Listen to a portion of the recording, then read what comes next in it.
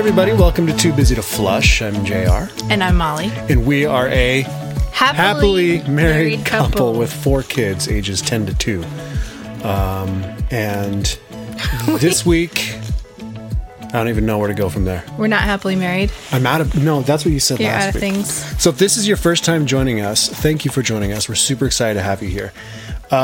We tend to have really off-the-cuff conversations. Molly likes to bring her notebook down with all sorts of things she's thought about all week, and then she likes to talk to me about them, and we never discuss these things ahead of time. So they range from Kid stuff. kids to sex to critical race theory to World events. Rarely do we touch on politics. We really don't do a... We do sometimes. Politics touches on us because you can't get away from it. So we touch on it because it touches us, which sounds creepy when you put it like that. I like it when Joe Biden touches me. Ooh, okay. Let's not go there. Creepy! So this week, Titus and I tomorrow are headed to Laramie, Wyoming to get a school bus. Molly's dad bought... First of all, Molly's dad retired. That's a key point here.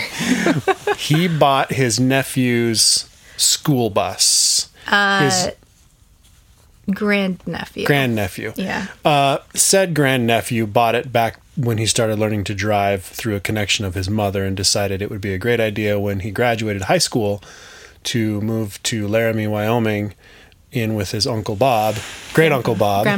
Grandpa, his grandfather. Ooh, yeah, man, we're getting old. His grandfather would teach him how to renovate a bus into a schoolie. And then he got out there and pulled out the seats and said, I don't want to do this. He also grew out of that phase. He had it for like 4 years.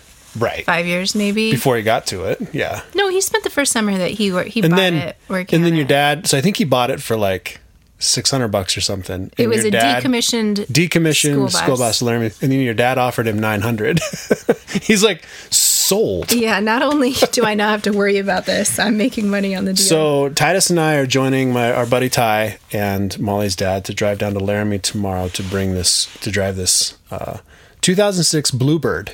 It's like a 22-foot school bus back, and we're gonna pull it into, I don't know where we're gonna park it, but it's gonna be a renovation project. So next summer should be really exciting. Not only will I have a Spartan, but I'll probably be building... Which is a 36-foot long, basically mobile home that is completely gutted to the point now where it's just metal on the floor. Close. I've got just less than half to gut the floor. It's a 1954 Spartan Royal Mansion. Google it. You'll be like, whoa. So I've got that project. Then it sounds like I was talking to my dad, and he's retiring, and they're going to move here and build an apartment above our garage. So we're going to be building that. Plus, we need to build the shop at the same time. For the Spartan. And we're building, we might even start renovating this school bus. So I'm going to start JR's renovation company, and it's going to be awesome. I'm taking all of your commissions. If you've got an old trailer, I'll rip out the floor and rebuild it. I feel like you should wait and see how the first one turns out before you start offering that service. I'll rip out the floor, and then I'll give up because I don't like doing it. No, I'm actually really enjoying it. It's really weird. I'm kind of like, I went to Napa today to get, we have this pop-up tent trailer that Molly and I bought, deciding that we didn't want to wait 6 years before beginning family camping adventures. So we bought this pop-up trailer, and I've been installing, I know how you camp, love. So I've been installing a solar system. I am a low-maintenance wife. I am not a low-maintenance camper. It's true. So I've been rerouting all of the 110 outlets to be run off of battery. So I need to put an inverter in. So I installed an inverter, but I didn't have battery lines for the inverter. I didn't have any battery lines run to where the inverter is because there was only shore power there, and then this 12-volt system came straight off the battery. So I had to go buy new lines, 40 feet of copper cable. Wasn't the cheapest, but it's good stuff. So we can now... our 110 outlets, our household outlets can run off of our 100 watt hour lithium battery. Milk frother. You can have your milk frother frothing your milk for my coffee in the morning. Glamping, baby. But anyway, so I was buying those cables and thinking about all the electrical that's going to be going into this Spartan, and I got kind of excited. And then just wanted to pull out my air needle scaler and start taking to the frame. But I get to pull suspension. That'll be fun. I'm going to refinish the suspension. When you get back from Laramie, while you're gone, I'm hoping to finish up the cushion recovers for the pop-up. Sweet. And when you get back, you can pop it up, and I'll work on the curtains. I need to install one more monitor, and you guys, this is a period of time in JR and Molly's life where we do things we've never done before. Molly orders 70 feet of zipper and reupholsters cushions, and I rip apart a vintage trailer and restore it from scratch when I have barely been able to build myself a box. Not only is it good for us to keep stretching and growing, because if you're not stretching and growing, you're stagnating, which means you're going backwards in life. There's no not going forward. You're either going forwards or going back, as far as I'm concerned. But it's also a good model to our kids that if we don't know how to do something, that doesn't stop us. We can figure it out and learn together. And what was I doing just the other day with Lily, where I was like, I don't know what I'm doing, but we can probably look up some YouTube tutorials and figure it out together. So that's what I think Titus has only asked me once. He's never really, none of the kids have asked me where I learned all this or if I even know what I'm doing. They just kind of assume they do. That I know what I'm doing. But I think, as a kid? I think Titus, but I think Titus at one point asked me, I was doing something. He's like, where'd you learn how to do all this? And I'm like, kind of making it up as I go along. Honestly, I mean, I want to do it right. You do a lot of research thanks to the webs now. The interwebs. You know how to do important. things. You know how to do things right. So I'm kind of excited about that. But yes, learning new things and setting an example for your kids. And now it's going to bug me what I was trying to do with Lily. I actually ended up taking it over because I didn't like how she was doing it. Lily, we can learn this together. I don't like how you're doing that, so I'm going to do it better. Okay, you guys. So here's an update on Faith's birthday. Faith turns 3 next Sunday, but we have a church event, so her birthday dinner with our family is on Saturday night. And a couple weeks ago, we had a discussion about I don't want to buy all the things from Amazon. So I ended up buying the radio flyer Ziggle that I told you about off of Walmart, which is not on the list of companies that it's Walmart. What'd you get off of Facebook? So you bought 2 things? Uh-huh. Oh. We also discussed on that episode, you guys. Yeah, I think it was 2 episodes ago, not last episode. So a couple episodes ago, I found this radio flyer thing that is kind of like a hybrid between a plasma car and a tricycle. And I wanted something that Faith could ride on outside. And we have a really big driveway space, and we live on a very low traffic dead end. And so our kids get to ride in the cul-de-sac too. And so I wanted something that she could ride on. So I bought this radio flyer Ziggle. And I ended up finding it on Walmart for $50 and free shipping.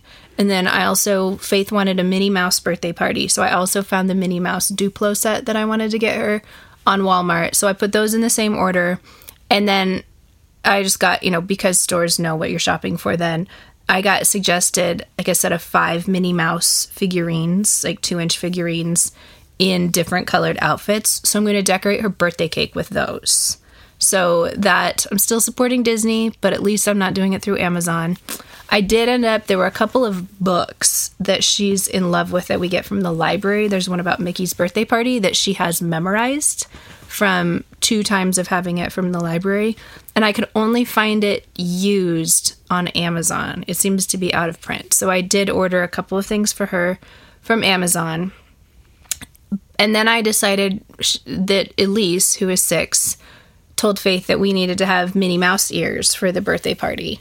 And I actually got felt and headbands from Hobby Lobby and was like, okay, I could get this sort of headband from Etsy, but it's really expensive.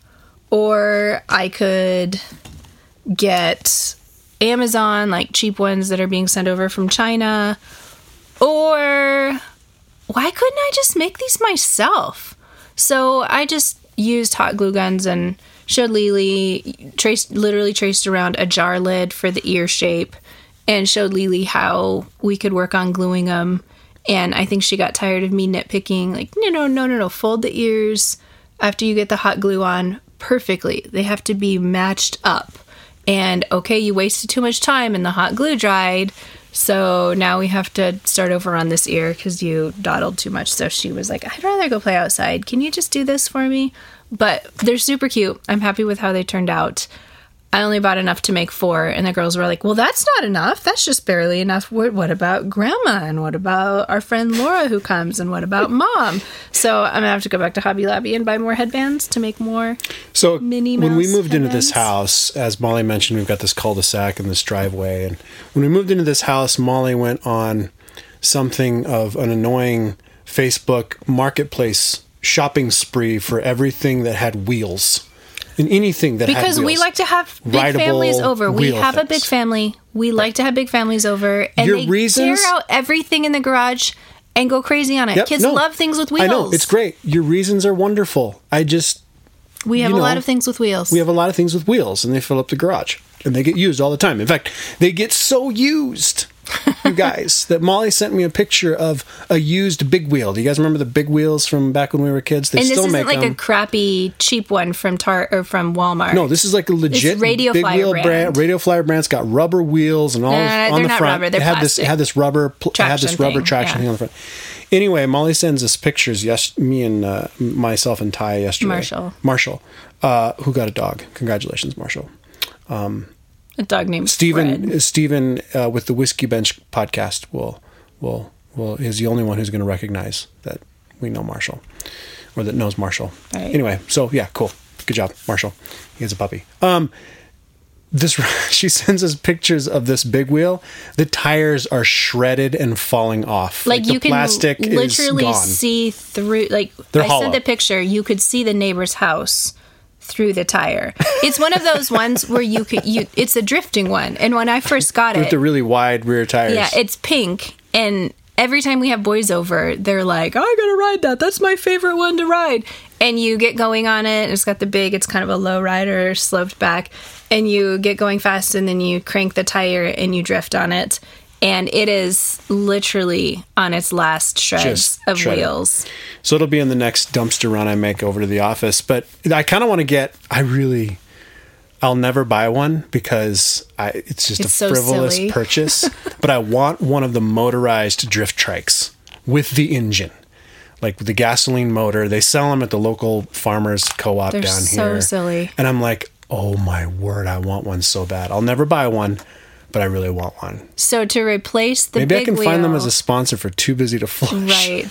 To replace the big wheel, you guys, since our kids are now getting big enough that really only Faith, she's not big enough for the big wheel, but she's the only one. Well, Elise still manages. The others are too big for it, and that's part of the shredding tire issue. But I was looking on Facebook Marketplace, and as a suggestion alternative for that, I got this thing. It's made by Razor brand, so the scooters. So it's got the like roller skate wheels, and it's kind of a cross between like a plasma car and a big wheel. It's a trike, but the back wheels are on casters. So I watched this adult try to drive one through an obstacle course, and it's, like there are certain shopping carts. I'm trying to remember, like Trader Joe's shopping carts, if I recall correctly. All four wheels pivot. Yeah, all four wheels are completely free, like a chair. Not mostly one directional, but they'll turn. They're more like a chair where they'll turn anyway. You guys, the funny thing about this, it's called a Razor Flash 360 or something. It's got a handle, and when you pull up the handle, it pushes down this little thing of flint or something, and it shoots out sparks as you're going. And the faster you go, the more sparks shoot out. And I'm looking this up and watching videos on YouTube, like, what on earth? Obviously, these people don't live in places with wildfire danger, first of all. But second of all, holy cow. It has like a 90 or 100 pound weight limit. So like 4th and 5th grade boys can zip around in our cul-de-sac shooting sparks out. And there's this one video I saw on YouTube where this kid's like, it even smells like fireworks. Well, and So I'm picking this up tonight off of Facebook Marketplace. and Razer makes that battery powered XL for adults. It's basically like a drift cart. And Molly said there's one for sale in Great Falls, which is about 3 hours away for $260. Again, I'm not going to purchase it because it's a frivolous, ridiculous purchase. And it would take up way more space in the garage than all the stuff I buy. I'm really trying hard to limit my fun spending to things that I actually really care about or have some sort of lasting value. Also, I am pretty Somebody sure... does need to open up a drift trike race course membership. Go-kart I club. am fairly sure, given our track record with our kids, that one of them would crash it because they would be driving it before they were really able to. And they would crash it into something Yes. like one of our cars. So 2 years ago, Grandpa Jim bought the kids kid go-karts, off-road buggies, motorized gas-powered off-road buggies, legit go-karts. And Elise, who was 5, promptly took hers out and rolled it. And fortunately, I had insisted on buying netting to keep limbs in, so there was no damage. I went on Racer Direct, and I bought legit 5-point harnesses and bolted these 5-point harnesses into the buggy so the kids can hardly move. But what's nice is because the ones that were in there were like pseudo 5-point, but you could never adjust them. They were super hard, and these are like legit racer seatbelts. So the kids have trouble getting in and out of them, but I feel a lot better because kids are not super trustworthy. Kids and motors are not necessarily my happy place sweet spot. Kids and motors. I know, but kids and motors motorized. Are not necessarily. I like things that go sideways. We need more things in the world life. To go sideways. You need life to go sideways. No. Life goes sideways on its own. I mean, like fun sideways, like yes. Like those go-karts. Okay, so here's the thing that one of the two things I've been thinking about the most, making a not so smooth segue into more serious things. Some of you guys, most of you guys don't know because I don't think I've talked about it in a long time. I love following Humans of New York on Facebook, and he's probably in other places, but I follow him on Facebook, and he just has an incredible way of pulling stories out of people, and I don't know how he finds these people and how he connects with them, but the stories they tell some of them are crazy, and some of them are just really heartrending. And this last week, he told a story in a series of pictures it's a woman and her older brother, and the brother is physically and mentally disabled. Like, he has an arm that is disabled, and his face is a little lopsided. And as an example, the woman, when she was a little girl, always wished for a dollhouse for Christmas, and he gave it to her like just a couple years ago. They're like 60-year-old adults, and in his mind, he's giving her what she's always wanted. And she starts out talking about how challenging it was with a brother who had these disabilities, and mom was in the military and worked full time, and it always just kind of talked about the accident, but didn't explain what happened until one day, some instigating incident made her sit them down and say, "Here's what happened. I hired an older woman to nanny you guys when I was working full time on a base or something, and that woman had some sort of medical emergency or something, and left the 2 kids with her daughter and her daughter's boyfriend, and the woman, who was the baby girl, wouldn't stop crying, and the boyfriend started beating her, and the boy, who was 3, intervened and was trying to beat up this man who was hurting his little sister, and the man injured the boy so badly that he was in a coma for several weeks and came out physically and mentally disabled for the rest of his life." And then it's a series of 7 posts and pictures. And the next one, she talks about how her brother went into this depression on finding out that that's why he was disabled, that it wasn't just how he was born, but it was actually somebody did this to him, and that somebody was in jail for like a year or something for it. And then he goes on and lives his life. And this man is disabled for the rest of his life and will never have a family and will never have a normal job and things like that. And then you get to post 6 out of 7, and it's talking to the man. His name's Gene. And I was kind of wrestling with just trying to process. He's like, I went through this period of being angry, and then I started going to church, and, I'd like to talk to God sometime. I'd like to ask God, do you love me? Do you love me no matter what? And do you forgive me for the mistakes that I made and understand that I'm not able to do that? And maybe I'll ask God why he would let something happen to a little kid like that. And, I've forgiven the guy who hurt me, and I hope God forgives him too. And I was like, some of the questions, the way he articulated them, made me sad about his faulty theology. But all in all, it was kind of sweet. And then I got to post 7, and the woman, like, look at even the angst on her face. She's like, I don't forgive that guy. I know his name. I've looked him up. He maybe doesn't have a great life. Like, his Facebook profile is like him in a trailer park, but he's got smiling kids around him. He's lived a good life. And here he's left my brother. I'll never forgive him. And I hope God doesn't forgive him, because she says, I'm not forgiving him. My brother can forgive him, but not me. I hope God doesn't forgive him either. I hope he burns in hell. If the legal system forgives him, if Gene forgives him, if God forgives him, then what's left? Someplace in the universe has to hold him accountable, because it happened. That monster attacked a little baby, and my brother sacrificed himself to save my life. The least I can do is carry this anger. And so I'm still afflicted, so that Gene is not the only one who still hurts from this. And it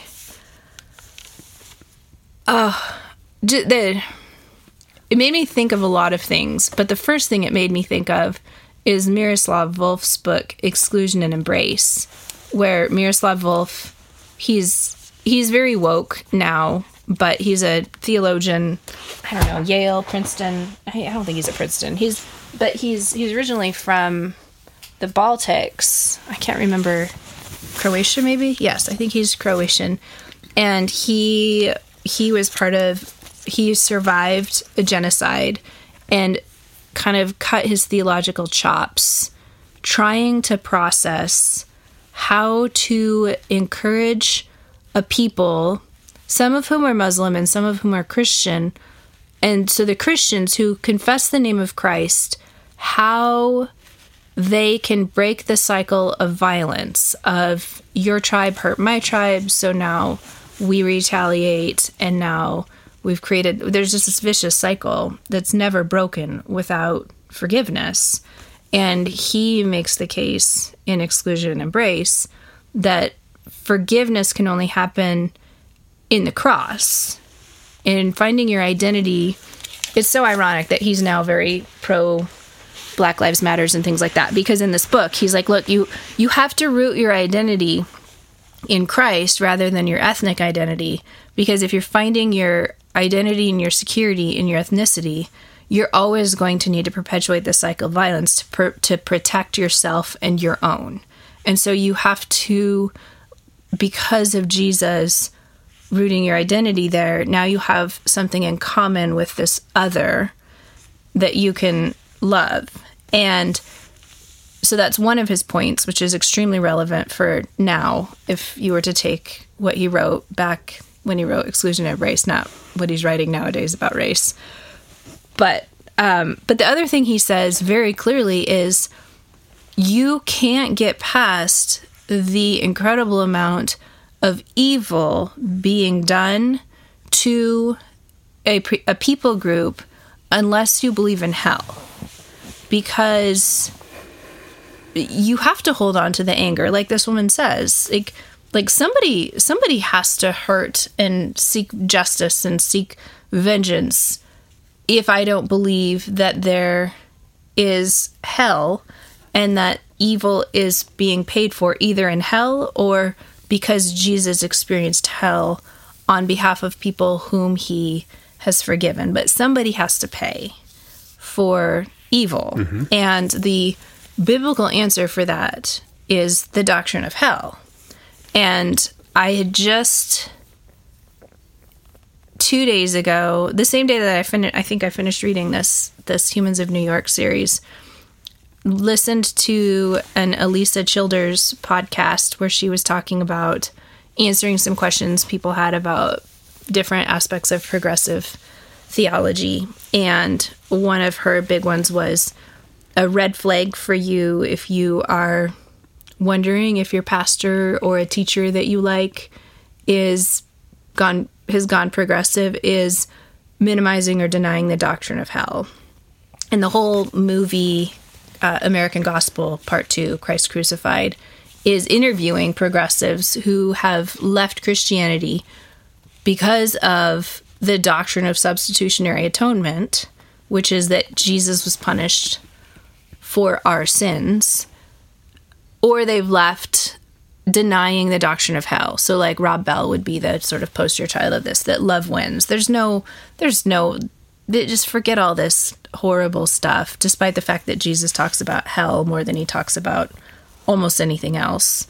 And so she's just talking about, she again reiterated, in order to have a Christian life that's full of love, of forgiveness, and of hope, you have to believe that justice exists in the world. And if you look at the world as it presently exists, there's a lot of non-justice taking place.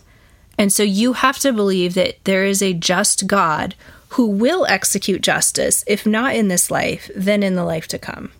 And as a believer, we can take great comfort in the fact that not having justice done to us. I remember hearing years ago at a conference talk. It might have been, did John Piper speak for a Peacemaker conference once? I think he might have when we were in Minneapolis. I remember hearing him say this phrase. He said, "Evil and sin, the wrong that was committed against you, has been either paid for by the cross, by Christ, or paid for in hell." Yeah. It's one of the two. Mm-hmm. It's been paid. All the injustice we see in the world has been paid for. Mm-hmm.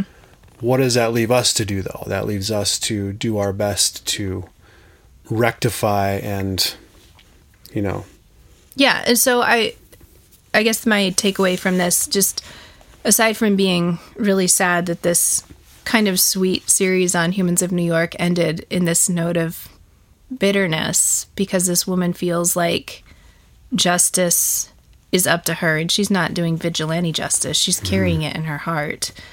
And the conviction to me of, where am I assuming the prerogative of God and not trusting his infinite, sovereign, eternal plan that isn't short-sighted like my own understanding of justice?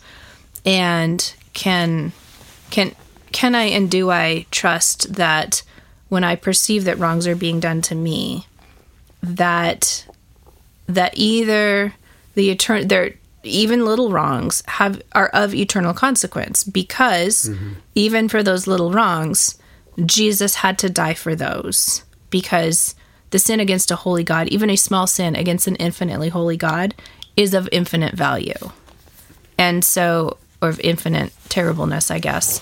And do I understand the gravity of my own sin when I commit injustice against other people, that the cost of that, but then am I willing to trust God to be just in his way, which is better than my way, and to encourage other people to trust God with justice, but then to pursue justice here on earth, right? Because we're reflecting the holy character of God, who is perfectly just. Such a conversation right now. I started reading Voddie Baucham's Fault Lines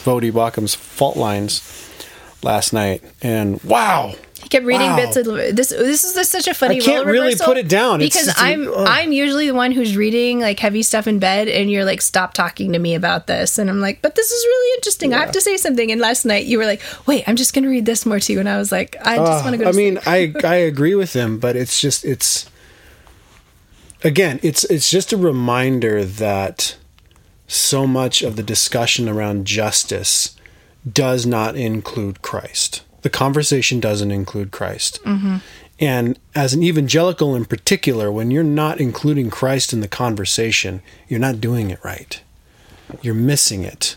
The solutions we're finding are all worldly solutions that have no, there's no hope. There's no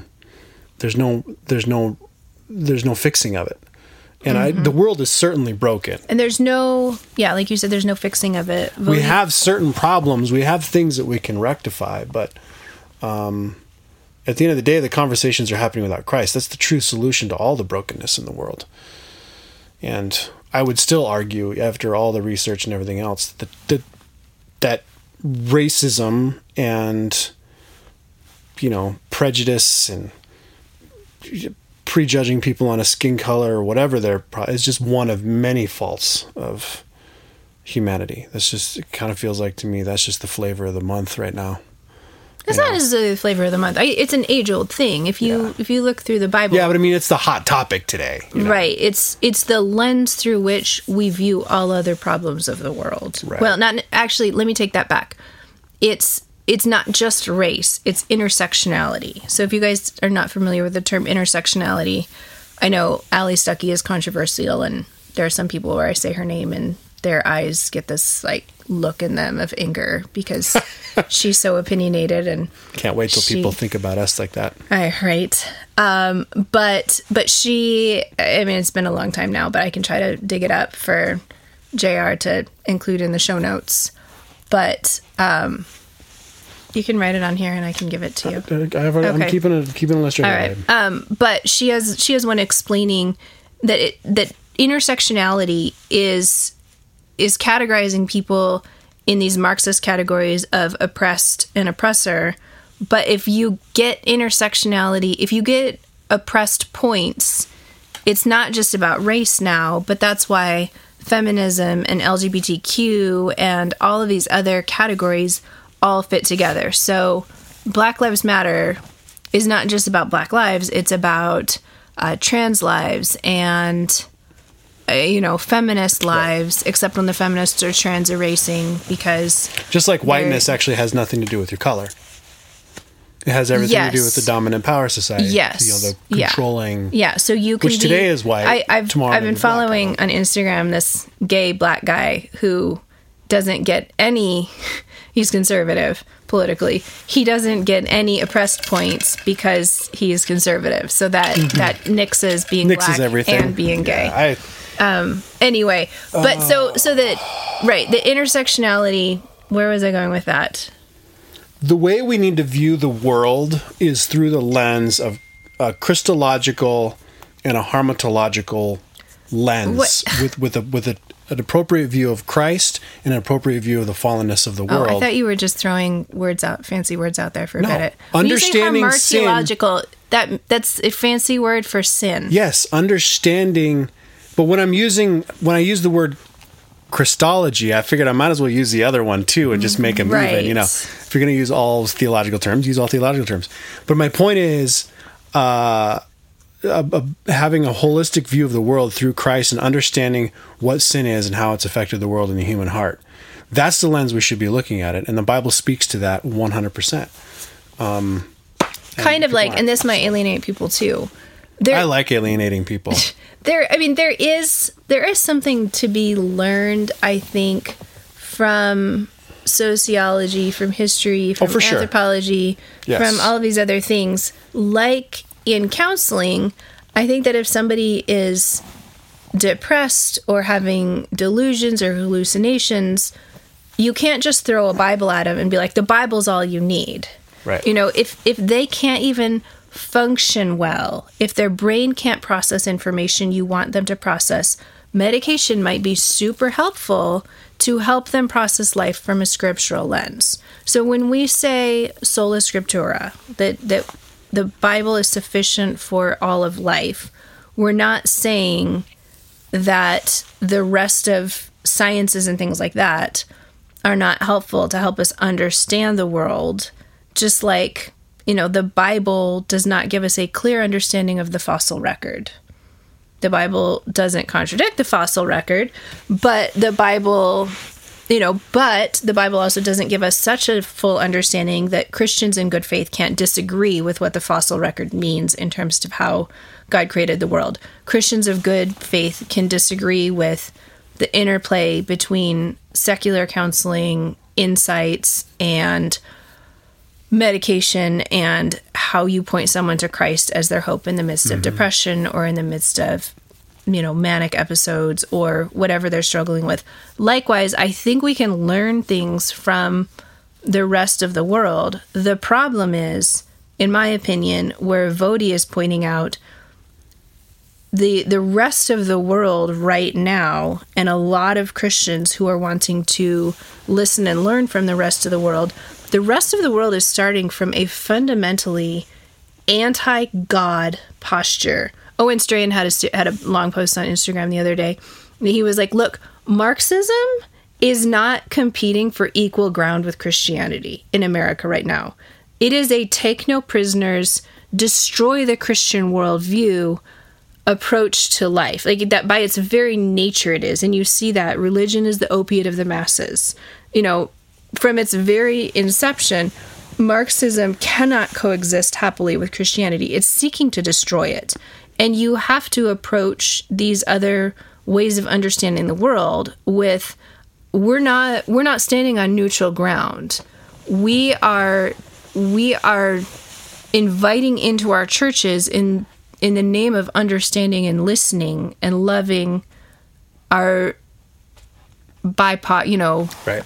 Our colored brothers and sisters. When people start talking about race and they start talking about justice, take them straight to sin. Take them straight to just to sin, Christ. Take them straight to definitions too. Definitions. Define justice. Define what they mean by justice. Define oppressed. Define systemic oppression. Because George Yancey was the name that I was trying to think of in the middle of the night. Fight the battle with Scripture and theology, and not on their ground. And because you're not going to win. You can't win. Yeah.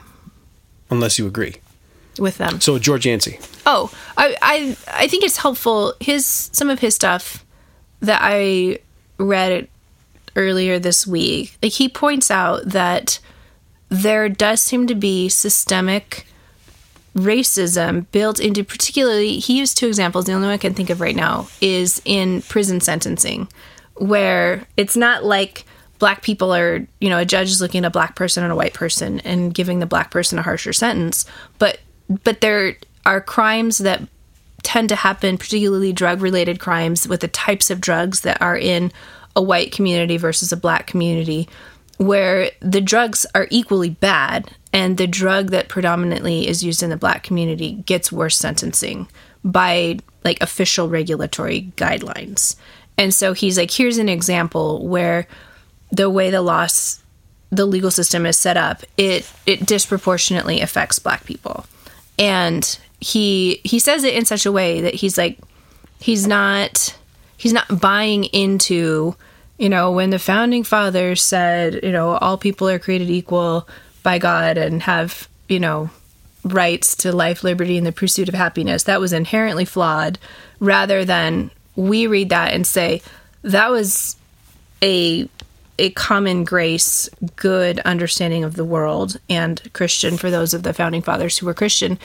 But the application of it and the living out of that was for sure flawed, in the fact that we're going to say that all people are created by their creator with equal rights, and then we're going to allow slavery for the next 100+ years. That's bad application of something that's not consistent with the founding documents of our country. So to say America is inherently racist, let's burn all of America down, is a misunderstanding of the founding of America. Anyway, so he believes that, but he does point out specific fact-based instances, and I think that for those of us who struggle with the narrative that, you know, every time a black person gets killed by police, it's a racist incident, and want to push back on that narrative, I think that to say, look, I agree on, and these specific instances, there does seem to be a need for correctives in our law because it is disproportionately affecting the black community. Unfortunately, then in other things, like, you know, this isn't our government institution. Housing. I was reading somewhere about the redlining, bankers or underwriters redlining certain housing districts because they tend to be predominantly low income and they're predominantly black. So now they can't get home loans and a few other things. And so, I mean, there's issues like that can be addressed too. I don't know how you fix that. I don't know how you fix it. It should be addressed though, because, and I think that as Christians who care about dialogue and loving our disadvantaged neighbors well, I think that to find points like that and emphasize them and, you know, pursue whatever means God puts in front of us to remedy it. Like, unfortunately, Mike Rowe did not get his Returning the Favor show renewed with Facebook. Imagine that. Yeah, Facebook canceled it. Not super surprising. He's now back to doing dirty jobs on like Discovery Network or something. But he would highlight things like people doing community gardens in food deserts. You know, it's somebody who's tangibly making a difference in a place where these people literally don't have access to good grocery stores. And so I think that celebrating and supporting initiatives like that is so really hard valuable. Because serving, doing what you can to support underprivileged communities, I always struggle with how far do I go? How far do I go? Because if I really wanted to give them everything, I would let them live in my house. I would pay for their life and everything else. But that's really, not actually. Is that really helpful? That's not really helpful. Yeah. You know, it's kind of that feels wrong, and sometimes I can't put my finger on why certain things feel wrong. But I mean, it's funny because at least when it comes to these conversations on justice, at least with critical theories, there's always going to be a dominant society. Right. That's the nature. It's just the nature of it. It feeds on itself, and you never get out of it, and you never win. And on the other hand, I feel like the greatest message we can tell people, you know, when it comes to justice, is everything we were just talking about earlier in the episode. You know, what the ultimate Christ paid for the ultimate justice for those that believe in Him, and the rest he brings justice to as well. By there is a legal system that is higher than the American legal system, and that is infinitely more just than the American legal system. And so even when we don't see justice in our laws and in our judicial processes, we, even though it's incredibly painful and hard here on earth, we can trust that justice will be accomplished. And in the grand scheme of things, it will be the period of injustice will be a blink in the eye. Yep. Yeah, it's so hard. I mean, but so you're talking about, you know, there's always going to be an oppressor. Yeah. And in my Bible reading plan, I just finished Ezekiel a few days ago, so I've now gone through Judges and the people. Everyone does what's right in their own eyes, and then God sends an oppressor to oppress them because as judgment for them.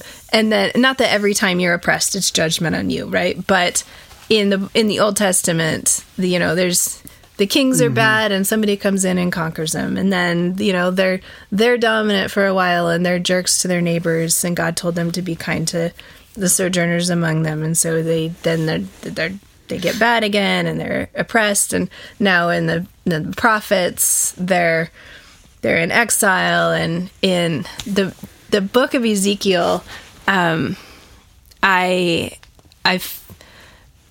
I was struggled through. Ezekiel is so weird. It is just like the spinning wheels with the faces and the angels, and I don't know. I mean, it's so weird. I had to look up a couple commentaries just to keep going because I was like, I don't even know. Like chapter after chapter, I don't even know what to make of this. But at the end, I did know what to make of it because he starts talking about Ezekiel has this vision of being at the temple, and there's this trickle of water coming out of it. And then the trickle of water, the further, and again, in God's incredibly weird way of doing prophecy, like now measure 100 cubits here, and then a measure, like, so he goes exactly a little bit more, and then the water's like knee deep. And then he goes a little bit more, and the water's chest deep. And then pretty soon, the further out he goes, the water is so deep he can't even swim across it. And the fascinating thing about it is it's fresh water coming out of the temple. And when it meets the salt water, it turns the salt water fresh, which we all know doesn't happen, right? Right. There's these, when we studied coastlands last year with the kids at school, this as far inland as the salt water can come in a river at the delta, it ruins that water. Like there's certain types of life, of plants and fish that have adapted to be able to live in this weird mixture of salt and fresh water, but you can't drink it and you can't use it as fresh water. If you even get a smidge of salt water in fresh water, it ruins it.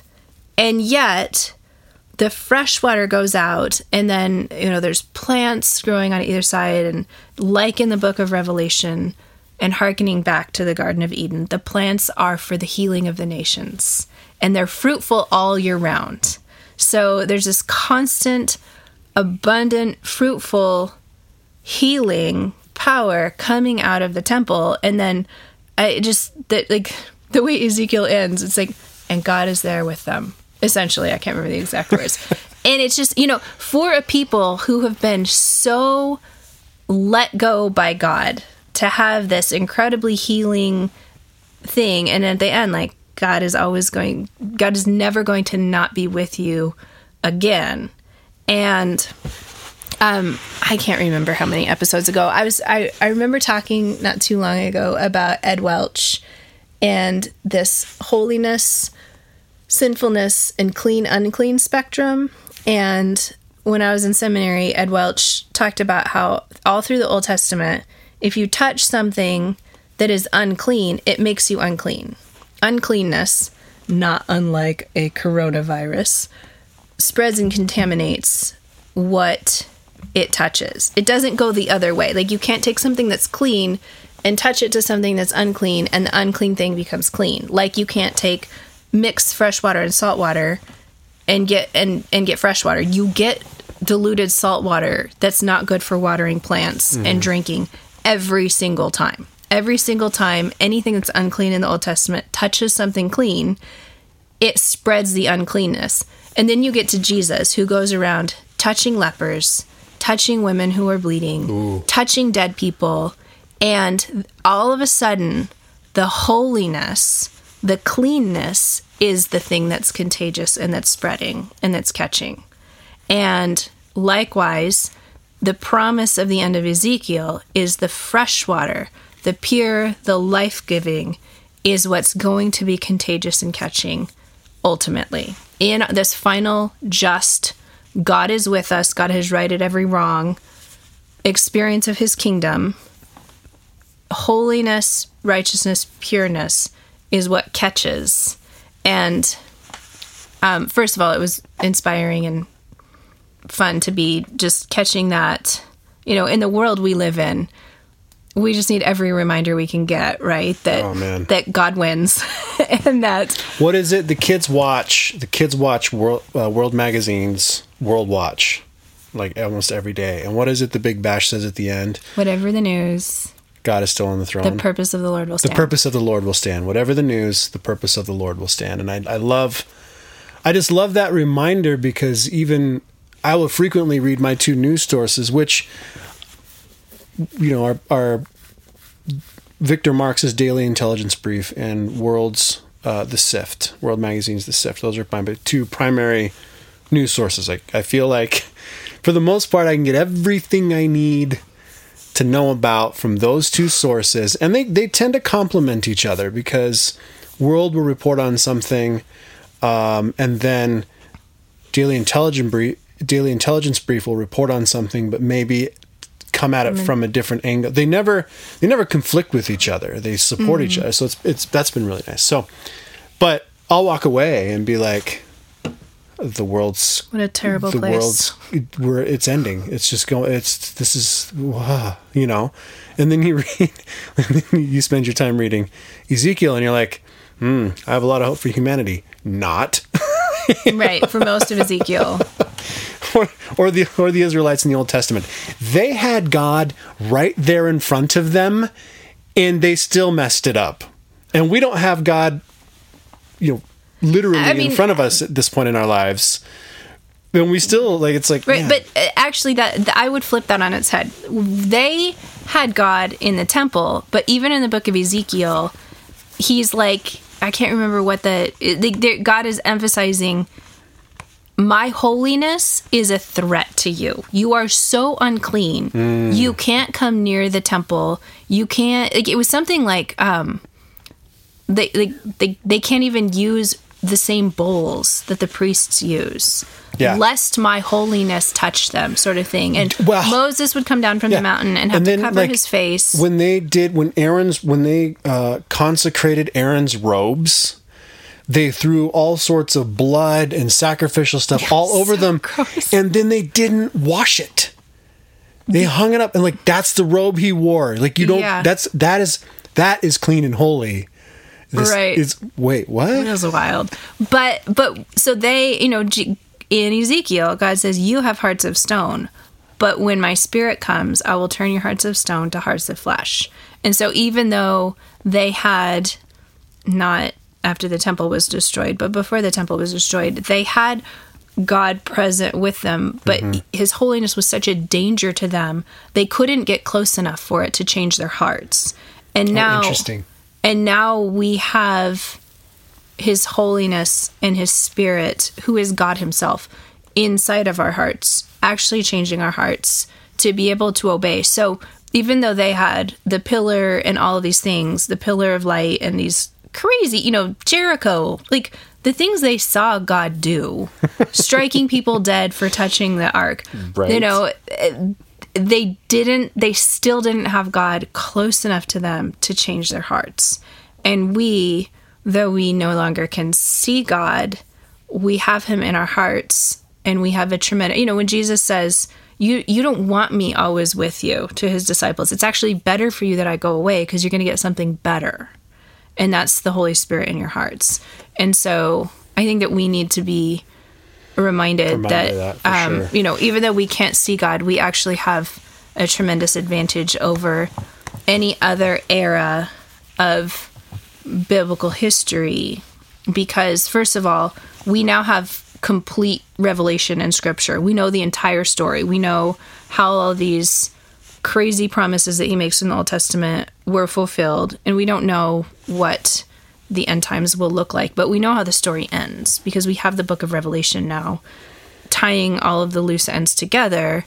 And after I finished the book of Ezekiel, I was like, I'm gonna flip through and see how a couple of other prophetic books end, because some of them are just kind of like, it just ends and you're like, okay, like Lamentations. It's like, I mean, God's still there, he's still working, but it's not quite this boom that Ezekiel had. But of course, Revelation is the ultimate, and he who says these things is coming soon. Amen. Come, Lord Jesus. And so that gives us not only the end of the story, but the posture to be in until we reach the end of the story. It's all a good reminder. Yeah, I like it. We're preaching to ourselves here, you guys, because we've been in a discouraged, moderately angry slump for the last few days. Oh, big time. Before you read stuff, I have a really funny story to tell you. So I babysat Addie's girls, who are 8 and 6, same age as Lily and Elise, the other day, so she could clean her house and move. And I deliberately did not tell her this story when she came to pick them up, because she listens to our podcast and she can hear it here. But Her older daughter was kind of tired of playing with our kids. They don't know each other well, and even though we're trying to help them get to be friends because we're friends and we want our kids to be friends, There's no magical dynamic connection. They're not there yet, and her older daughter kind of was tired of playing the way my girls were playing, and so she's hanging out inside, and kind of out of the blue as I'm making dinner, she's like, "What's your favorite thing to cook?" And I was like, "I don't know. I'm not sure. I'm not sure I've ever had anyone, let alone an 8-year-old girl, ask me that question before."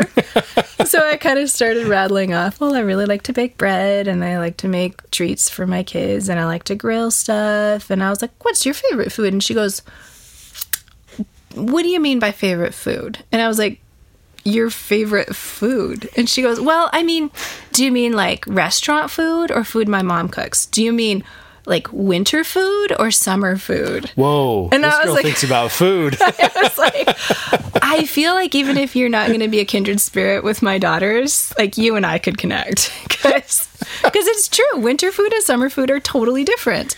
And favorite food in a restaurant is very different than favorite food that you eat at home. And even autumn food. I haven't thought that deeply about Autumn it. food is different than summer food. Like, think we eat like crazy from the garden in the summer, in the autumn. But what we get out of the garden and the way we cook it is different. Yeah. Anyway, Addie. That's a funny story. Your daughter is, you're training her well. Okay, we've mentioned Addie, we've mentioned Ty. Who else have we mentioned? Let's mention Devin. Devin writes in, fills out a postcard. He loves our music. That is some stock, and I'm honored that you felt like I wrote that song. I do love that style, which is why I picked it out. Kind of that synthwave boogie jam, new wave stuff. No, it's stock music from a site I use called Soundstripe. But he said, great pick. My wife and I live in Oklahoma, and we have 4 kids. 1, 4, 5, and 8. Needless to say, y'all's conversations are on point and remind us to 1, not take ourselves too seriously, 2, pursue unity via regular discussions, and 3, to keep reading, thinking, learning, etc. Sometimes we're so exhausted. Netflix feels like all we can bring ourselves to do after all the kids are down, but investing in the marriage and thus family cannot be done simply with a nightly Netflix routine. Way to pursue your wife and be involved in your kid's brother. Thank you, and you're right on. Those are 3 very things that we have to remind ourselves. We have to remind ourselves of regularly between Molly and I. And I'm props for even making it to Netflix. Sometimes I can't even make it that far. And then we have Ann Marin, double name. It's a Southern thing, from Virginia. She heard our podcast, The World and Everything in It. And her dad said he'd been enjoying it as well. So she started listening to us. Thank you for listening. They're also a homeschooling family with 3 little kids, 7, 4, and 2. And it's extra fun hearing those details of our life. You and me, Molly. I'm looking forward to catching up on past weeks and hearing what drops next. Thank you for the thought-provoking conversations you and Molly share with us. I appreciate the openness, the thoughtfulness, and the Christ-centeredness. And y'all are just so real.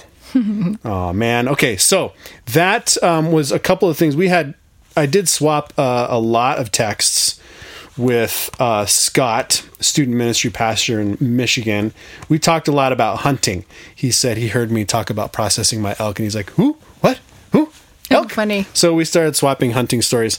And finally, to wrap up the emoji thing, they were all over the map. We had a ton of submissions. We tend to get more messages on Instagram than we do anywhere else, and we just had more. They're all over the map, but the one common, take a guess at the one common emoji between everybody or most people. The most common emoji that came I up. wasn't paying attention enough to. I mean, the poop emoji. The poop emoji. It was. Out of all the emojis that came up, the other interesting common emoji is one that I have never even had a passing interest in using, and it's more of a collection of emojis, is the monkey. Yeah. The monkey. People use the monkey over the ears. I never even I've never even had a passing thought to use the monkey. It just doesn't even occur to me. I have a couple people who send me those. So that's kind of funny. So the monkey, the poop emoji. Well done, guys. It's appropriate for our show. Too busy to flush. And that's all I got. Do you have anything else, babe? No, that's all I got. No? I feel like I talked a lot just now. Well, you talk a lot every show. That's true. Although I think we might have a date night on Sunday, so otherwise it's the most conversation we have all week sometimes. It reminds us that we have real brains too. Because when we go to bed and we have the spare minute, we try to have sex. And we don't talk much during that. I'm really done now. Yes, this is a reminder. Men, husbands. Poop emoji. Pursue your wives. It does facilitate a nice, wonderful connection. Kind of renews the marriage a little bit. It's good times. I mean, I have lots I can say on that, actually. We should do that sometime. No, I mean, I'm working on a document for Canavox right now that's on that topic. And one of the things that we have talked about including in the document is that having sex is both a thermostat and a thermometer of your relationship. The thermometer being, if you have a healthy relationship in general, you're probably pursuing each other for physical intimacy and communicating well about it and problem solving, because problems at every stage of life. For a dude, problems disappear afterwards. You're like, I ain't got any problems. No. For a dude, if your wife has a problem in bed, you have a problem too. And if your wife has a problem getting to the marriage bed with you, that's your problem too. And you need to own it and not blame her.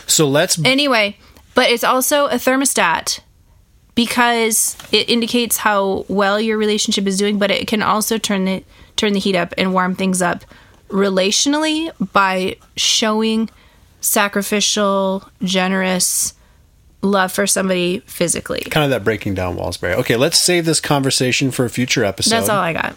I mean, for now, that's all I was going to say. Okay.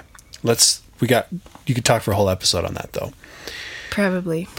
So, that said, thanks for listening. We have a swag shop. You can scroll through there and buy People Are Weird and Hard t-shirts, mugs. I'm wearing mine right now because I'm living this. I love it. I have a new 5-panel Too Busy to Flush hat that we put up. You can also scroll a little bit farther down on the page, and we have a list of recommended things. And I just updated that last week, 2 weeks ago. And it's got Amazon links to... I know we hate supporting Amazon, but sometimes it's just easier, and we can all be a little bit lazy. It's universal. Yeah, sorry, guys.